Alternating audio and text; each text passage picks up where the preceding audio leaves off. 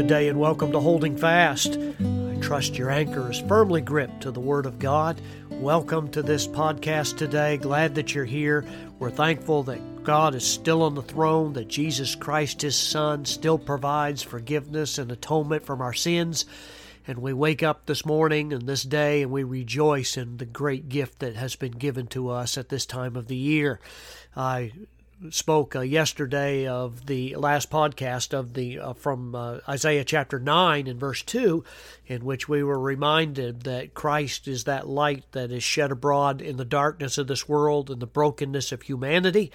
And today we continue with another great promise of God, one that fills me with great confidence and a joy in the outlook of what we have as believers. And you'd say, well, Pastor, what do you mean joy? I mean, it's hard to imagine in this day of the contentiousness of politics and government that we could ever have something that would bring joy. But in fact, Isaiah chapter 9 and verse 7, in the same chapter that we're told that Christ is the light that illuminates the darkness of our fallen human nature, we are told in the verse for today that the Bible says in verse 6 and 7, "For unto us a child is born, unto us a son is given, and the government shall be upon his shoulder, and his name shall be called Wonderful Counselor, the Mighty God, the Everlasting Father, the Prince of Peace."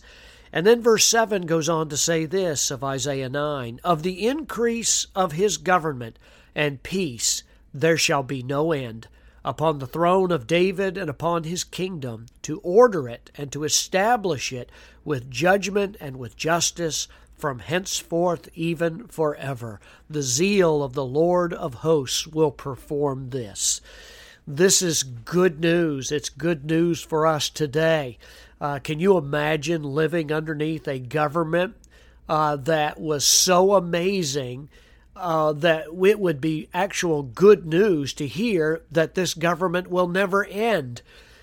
Can you picture an earthly kingdom that was characterized as having absolute perfect justice and righteousness always and forever?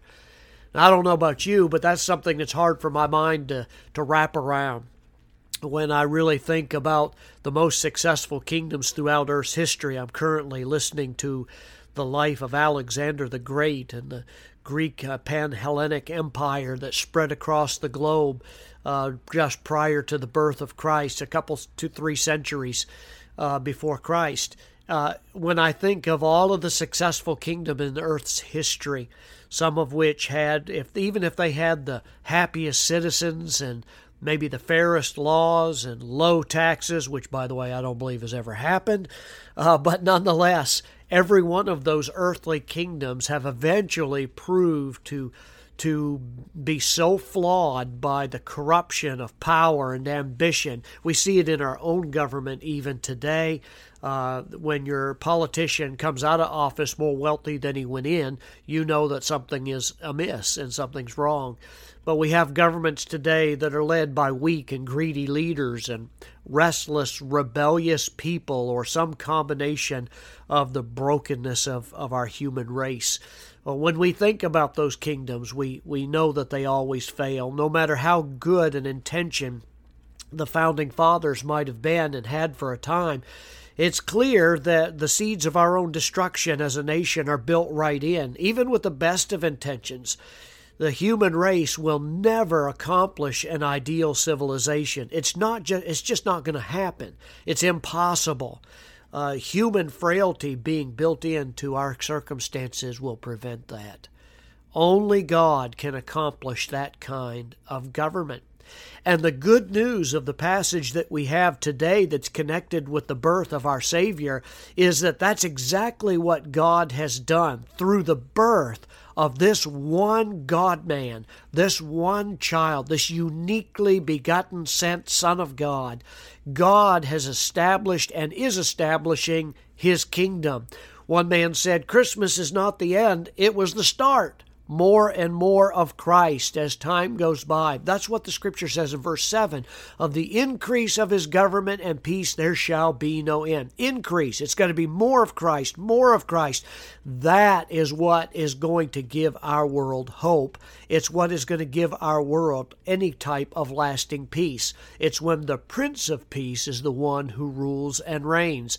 So, that's the good news also of this time of the year, to remember that the birth was great. The birth of our Savior was wonderful, but that's not where it ends. It's just the beginning. God is establishing His kingdom.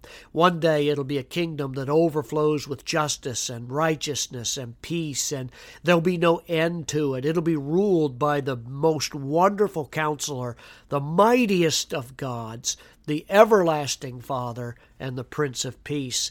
There is one more name for this perfect King that's going to rule this wonderful eternal kingdom. And of course, we know Him today as Jesus. That name above all names. That name that means one who saves. Jesus. We don't have to wait, though, for some distant future kingdom in which He's going to reign.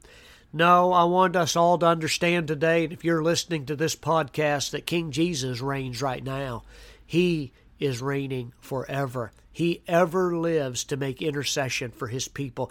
Now, if you're one of the citizens of King Jesus' kingdom, if you're living in His kingdom and under His authority, you already know the goodness of His reign. You already know the provision, the blessing, the joy, the satisfaction of knowing that He is your Lord and your Savior. By the way, if you're not today, if you're not a citizen of God's kingdom, you're invited to join Him. I'm giving you the invitation. By the way, I'm one of His ambassadors. I'm one of those who God has sent with a message to you to say, you're invited. You're invited to come in and enjoy the reign and the rule of the King of Kings and Lord of Lords, to be part of a beautiful kingdom where justice and righteousness and peace will never end. What are you waiting for? What are you waiting for today? And if you're a subject of King Jesus today, I think it would behoove us to ask the question, in what ways do you experience His reign every day? Does He rule over you more now than He did when you first became His subject? Are there areas of your life in which you struggle to really submit to the authority of King Jesus? Well, if you've not called Him your King, what are you waiting for? Ask God to reveal Himself and His kingdom to you today. Why don't you pray and ask Him to forgive you, to save you, so that His government and His rule of you will always be satisfying? Won't you do so today? Keep your eyes fixed on Him. He is the one whose government will always increase, and the end of His peace will never end. To God be the glory.